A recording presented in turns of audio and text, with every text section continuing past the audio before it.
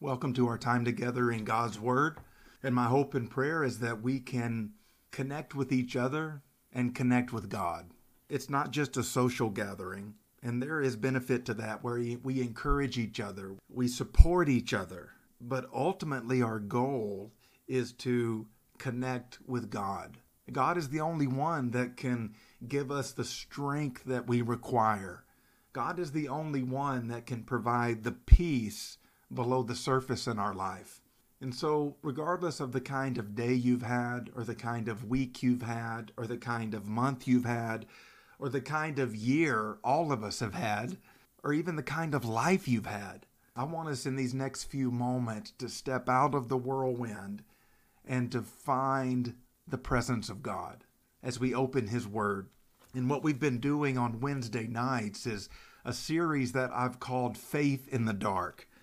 And it's been highlighting the seasons of significant struggle in the lives of Bible characters. And what we often do is we create a highlight reel of the lives of these Bible characters, and we pick out the mountaintop moments and create this highlight reel. And when we don't study the seasons of struggle, right, it creates an unrealistic theology. Well, it creates an incomplete theology, right? This theology of suffering, this theology of waiting, as God moves in His own time, according to His own purposes. And hopefully we can find some measure of comfort in seeing that when we struggle, we are in good company, because every person struggles, including the characters in the Bible, including the biblical heroes, the people that God used mightily. They struggled greatly. And so I started in Genesis and kind of have prayerfully been walking through the scriptures chronologically. And tonight we come to the life of Solomon. And Solomon is this legendary figure in Scripture. You have David, and we spent the last 2 weeks talking about these multiple seasons of struggle in the life of King David. And now we have his son, Solomon, who becomes king after David. And he's the last king before the divided kingdom. So Solomon is the last king before the Civil War, before the North and the South.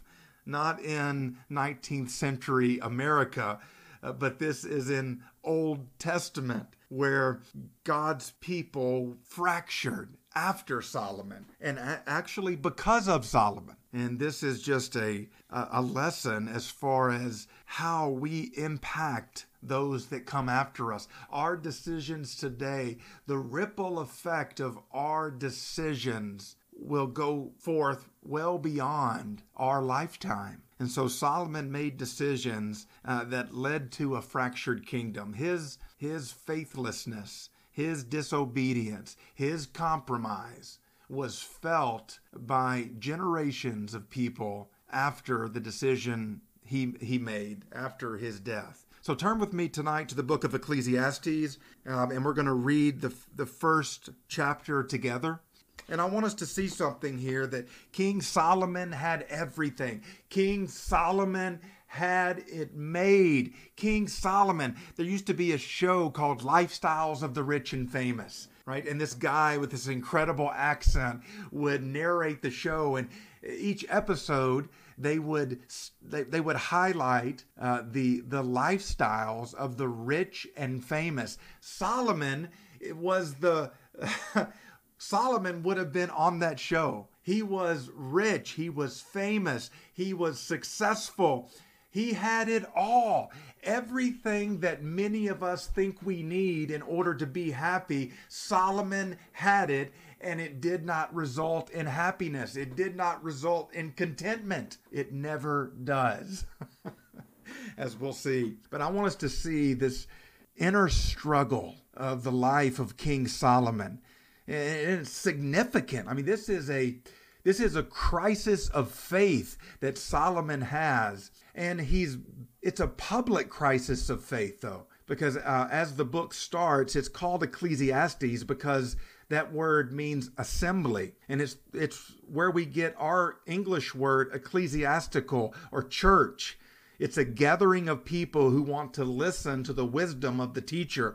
But as we prepare to read this first chapter and then go back and unpack it together, I want to prepare you that this is not a pep rally. So, as I read through the book of Ecclesiastes today, it is a dark book, right? It has this underlying cynicism. It has this prevailing pessimism, and it's raw, it's real, and it's in the Bible. So I want us to read this together and try to calm our hearts and quiet our minds and hear God speak through his word. Ecclesiastes chapter 1. The words of the teacher, son of David, king in Jerusalem. Meaningless, meaningless, says the teacher, utterly meaningless. Everything is meaningless. What do people gain from all their labors at which they toil under the sun? Generations come and generations go, but the earth remains forever. The sun rises and the sun sets and hurries back to where it rises. The wind blows to the south and turns to the north. Round and round it goes, ever returning on its course. All streams flow into the sea, yet the sea is never full. To the place the streams come from, there they return again. All things are wearisome, more than one can say. The eye never has enough of seeing, nor the ear its fill of hearing. What has been will be again. What has been done will be done again. There is nothing new under the sun. Is there anything of which one can say, look, this is something new? It was here already long ago.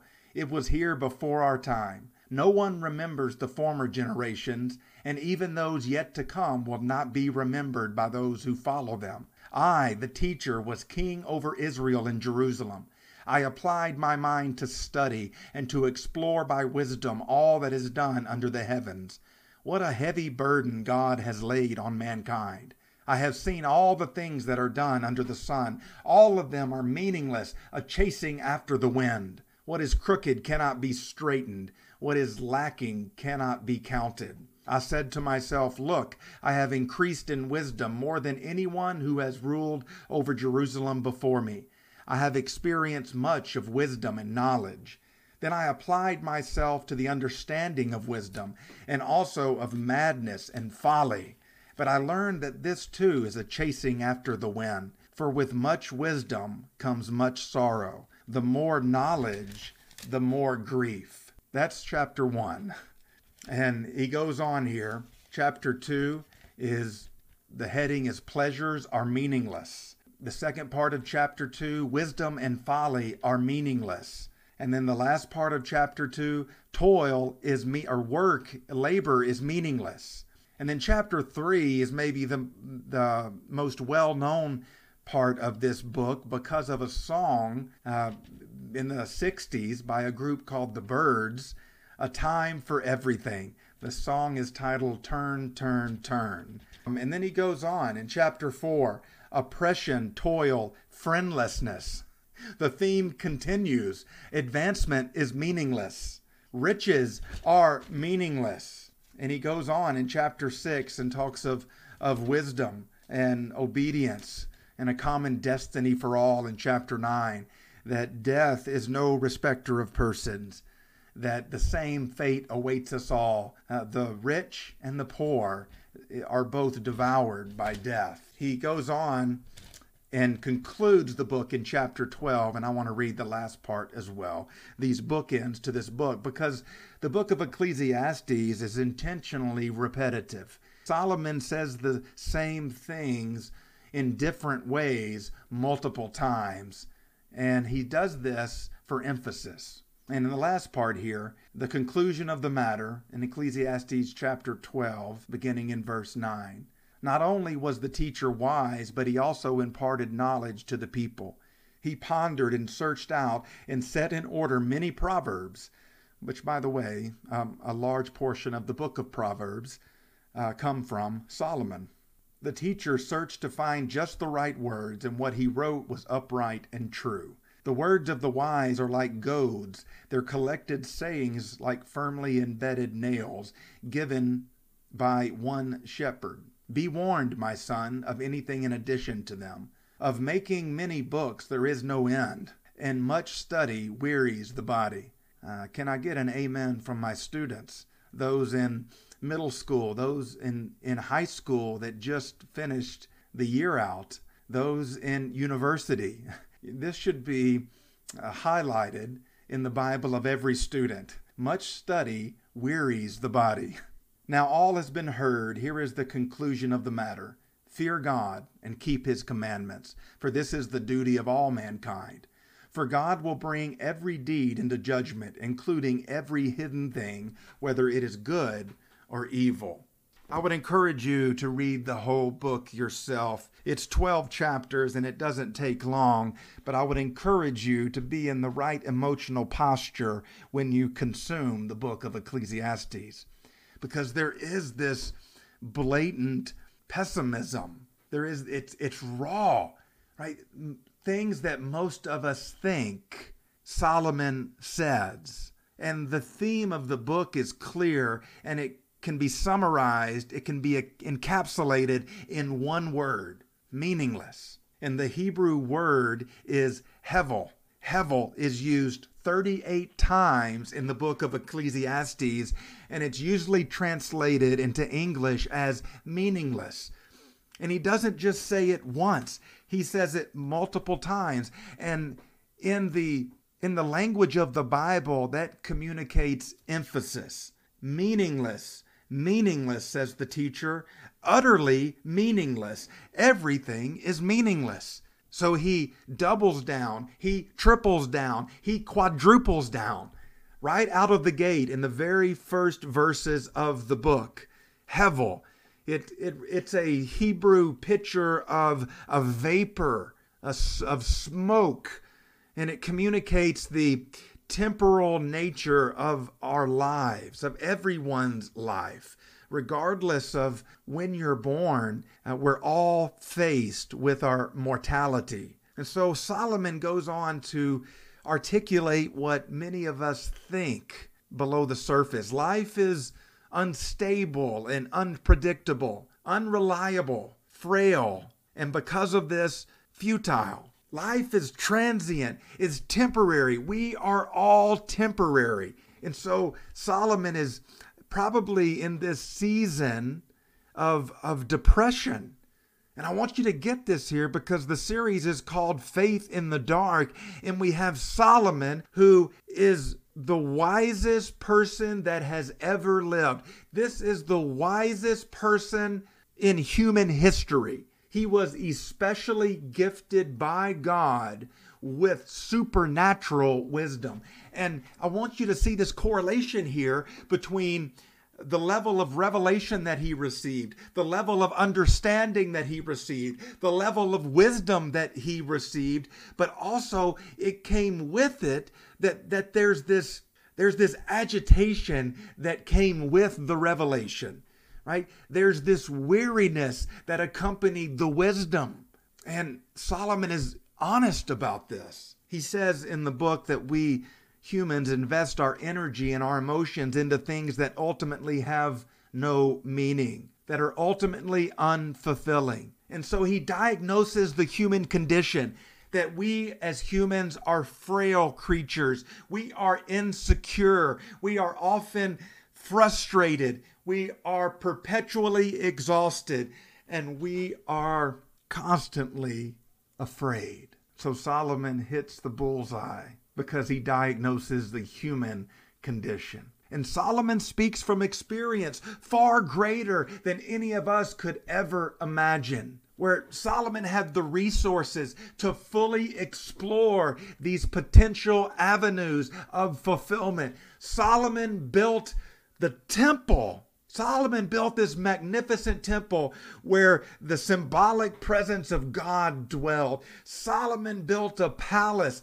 Solomon built cities. Solomon had kings and queens travel great distances. They went on people went on pilgrimages. Royalty went on pilgrimages to see Solomon and to hear his wisdom and to learn from him. Solomon had, was it 700 wives and 300 concubines? 1,000 women, right? And these were so they basically had beauty talent, like a beauty pageant in all of these countries, including Israel, but all of these surrounding countries. And the winners of these pageants was sent to Solomon to be his wife, one of his wives. So if you do the math there, right?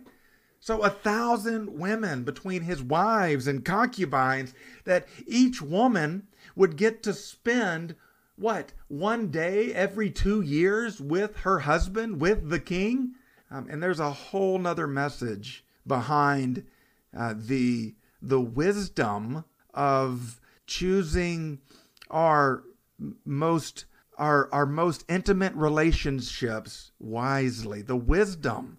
We must choose our intimate relationships wisely, right? We must not have an open door policy to our inner circle, because that's where the influence goes both ways. And we see that Solomon, who was the wisest person on the planet, ultimately became a fool because he let these foreign women with their foreign gods. He broke the command of his God and invited these foreign women into his inner circle, and they, over time, eroded his convictions. And that's what led to the fractured kingdom, by the way. So this is ultimately unfulfilling. Solomon, who had a palace, Solomon had a gold-plated palace. Solomon had the best horses in the world. Solomon had the best of everything, the best food, the best employees, the best servants, the best of everything. Solomon had the most beautiful women in the world, and yet it was ultimately unfulfilling. This has been a popular theme among poets and artists and musicians. The Rolling Stones saying, I can't get no satisfaction. I can't get no satisfaction because I try and I try and I try and I try. I can't get no. I can't get no. Can you hear this? Can you hear the melody in your mind? U2 saying, I have climbed the highest mountains. I have run through the fields only to be with you. I have run, I have crawled, I have scaled these city walls, only to be with you. But I still haven't found what I'm looking for. I still haven't found what I'm looking for. And I can't leave out one of my favorite genres, country. Kenny Chesney has a song entitled Rich and Miserable. And he says, we're too young until we're too old. We're all lost on the yellow brick road. We climb the ladder, but the ladder just grows. We're born, we work, we die. It's spiritual. Enough is never enough. American dream never wakes up. Too much is never too much. We won't be happy till we're rich and miserable. And what I think the book of Ecclesiastes and what the life of Solomon powerfully communicates to us today, and really communicates to every generation, is that life is ultimately meaningless apart from faith. That regardless of the good deeds that we do, we don't have any control. People that follow after us can destroy what we've built. People that come after us can squander in a matter of weeks what we accumulated over a lifetime. So there's this pointlessness to life apart from something transcendent, something that rises above the ebb and flow of everyday living. Either life is random and arbitrary, occurring without definite aim, reason, or pattern, or there is a higher power that is ultimately in control. Either we are cosmic accidents or we are created in the image of God.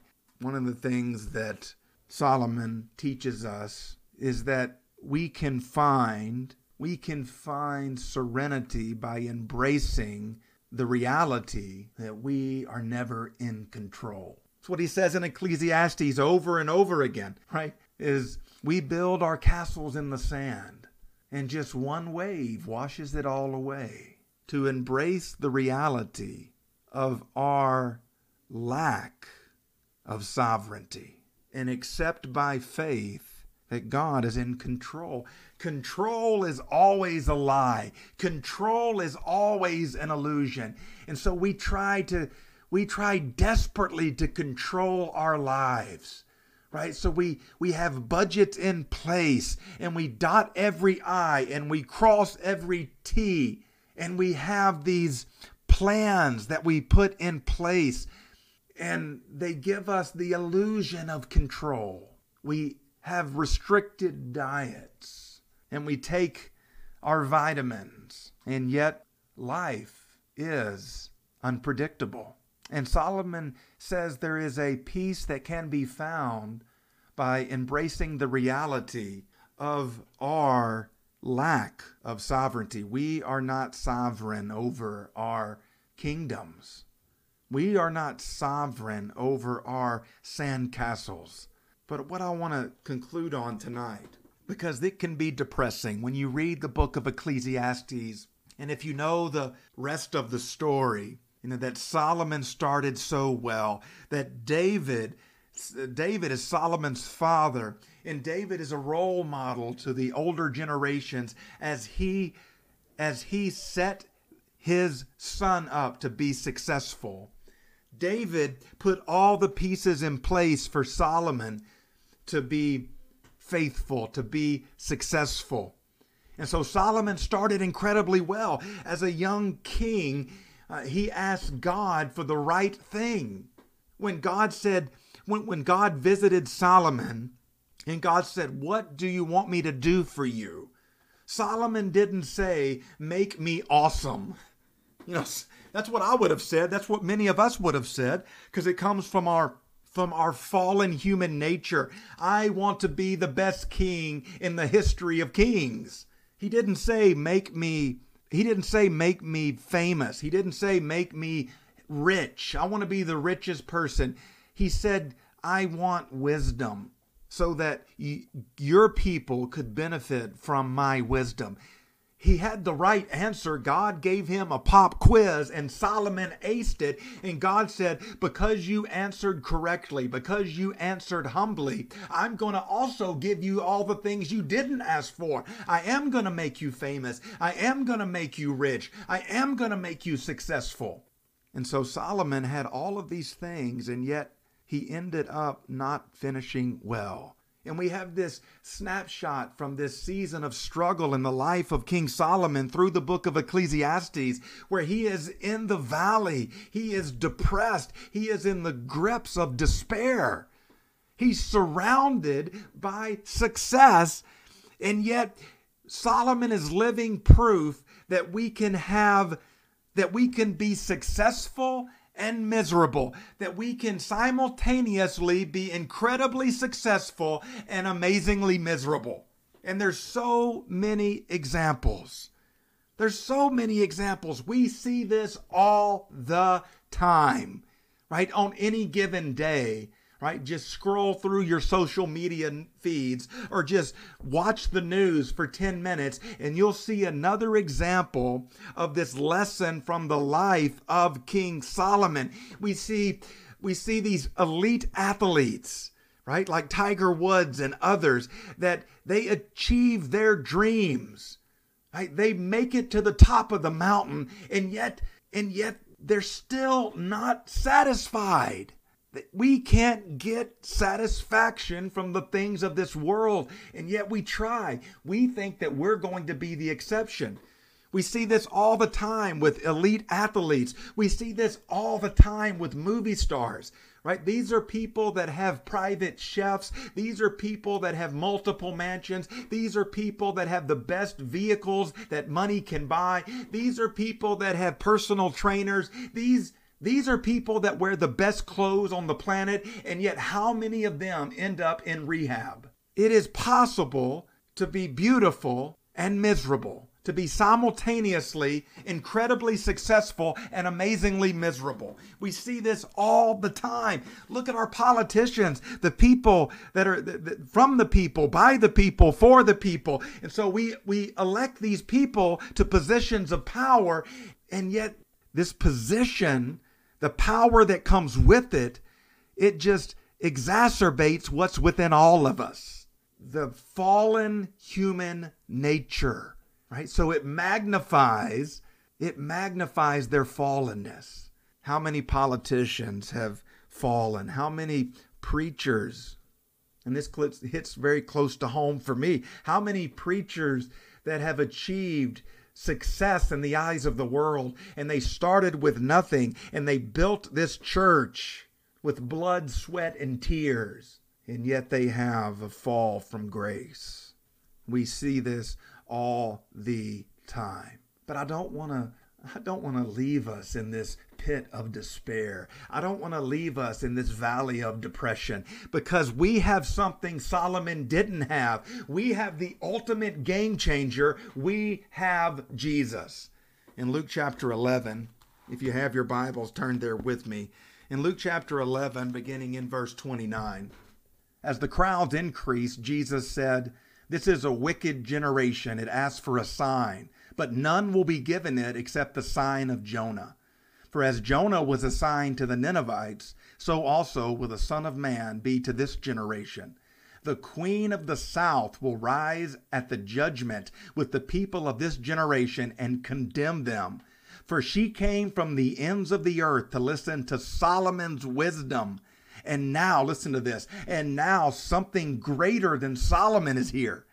The men of Nineveh will stand up at the judgment with this generation and condemn it, for they repented at the preaching of Jonah, and now something greater than Jonah is here." This is shocking to the original audience. For Jesus to say, something greater than Jonah is here. Jesus is the true and better prophet. And then he goes on to say, something greater than Solomon was here. Solomon was the golden age in the history of God's people. Solomon was this almost mythical figure in the lives and the history of God's people. Charles Haddon Spurgeon said this of Jesus saying these things. He says, "Our first thought is that no mere man would have said this concerning himself unless he had been altogether eaten up with vanity. For Solomon was among the Jews the very ideal of greatness and wisdom. It would be an instance of the utmost self-conceit if any mere man were to say of himself, 'A greater than Solomon is here.'" Jesus says this about himself. And so Solomon had the ultimate wisdom of mankind, of humanity. Solomon had the extreme of everything that we think we need in order to be happy. And we believe the lie that we think we are going to be the exception to this rule. Well, it's going to be different for me when I win the lottery. Money is not going to affect me like it affects other people. Well, when I become successful, power isn't going to affect me like it affects everyone else. And we are deceived. We are deceived, and we overestimate our strength. The Bible says that Jesus is the wisdom of God. So Solomon had the ultimate wisdom when it comes to the human capacity for learning, the human capacity for experiencing pleasure. Solomon did it to the extreme. In 1 Corinthians chapter 1, I want us to see that we have the ultimate game changer. We have what Solomon lacked when it comes to finding real significance and purpose and meaning. 1 Corinthians chapter 1, verse 18. For the message of the cross is foolishness to those who are perishing, but to us who are being saved it is the power of God. For it is written, I will destroy the wisdom of the wise. The intelligence of the intelligent I will frustrate. Where is the wise person? Where is the teacher of the law? Where is the philosopher of this age? Has not God made foolish the wisdom of the world? For since in the wisdom of God, the world through its wisdom did not know him, God was pleased through the foolishness of what was preached to save those who believe. Jews demand signs and Greeks look for wisdom, but we preach Christ crucified, a stumbling block to Jews and foolishness to Gentiles. But to those whom God has called, both Jews and Greeks, Christ, the power of God and the wisdom of God. For the foolishness of God is wiser than human wisdom, and the weakness of God is stronger than human strength. And he goes on to say that the wisdom that is found in Christ is ultimately what brings fulfillment. And so if you're on that road, that dead-end street, and you're trying to find satisfaction in your academics, there's some students out there, your identity is directly connected to your academic performance. And so when you make a bad grade, it's not just academic, it affects your self-worth. And so if you're trying to find meaning and purpose through academics, it's a dead-end road. If you're trying to find meaning and purpose through pleasure and you go from one relationship to the next and you think that next time it's going to be different, that the next time it's somehow going to fill that hole in your heart, and it's a demoralizing cycle of heartache. And if you think that your career is going to be it, and you're going to climb the ladder, but the ladder always gets longer. And even if you do land that dream job in the corner office, you're going to sit there and you're going to wonder, why didn't this bring peace? Let me conclude with a quote from Blaise Pascal, and he says this: what else does this craving and this helplessness proclaim but that there was once in man a true happiness, of which all that now remains is the empty print and trace? This he tries in vain to fill with everything around him, seeking in things that are not there the help he cannot find in those that are.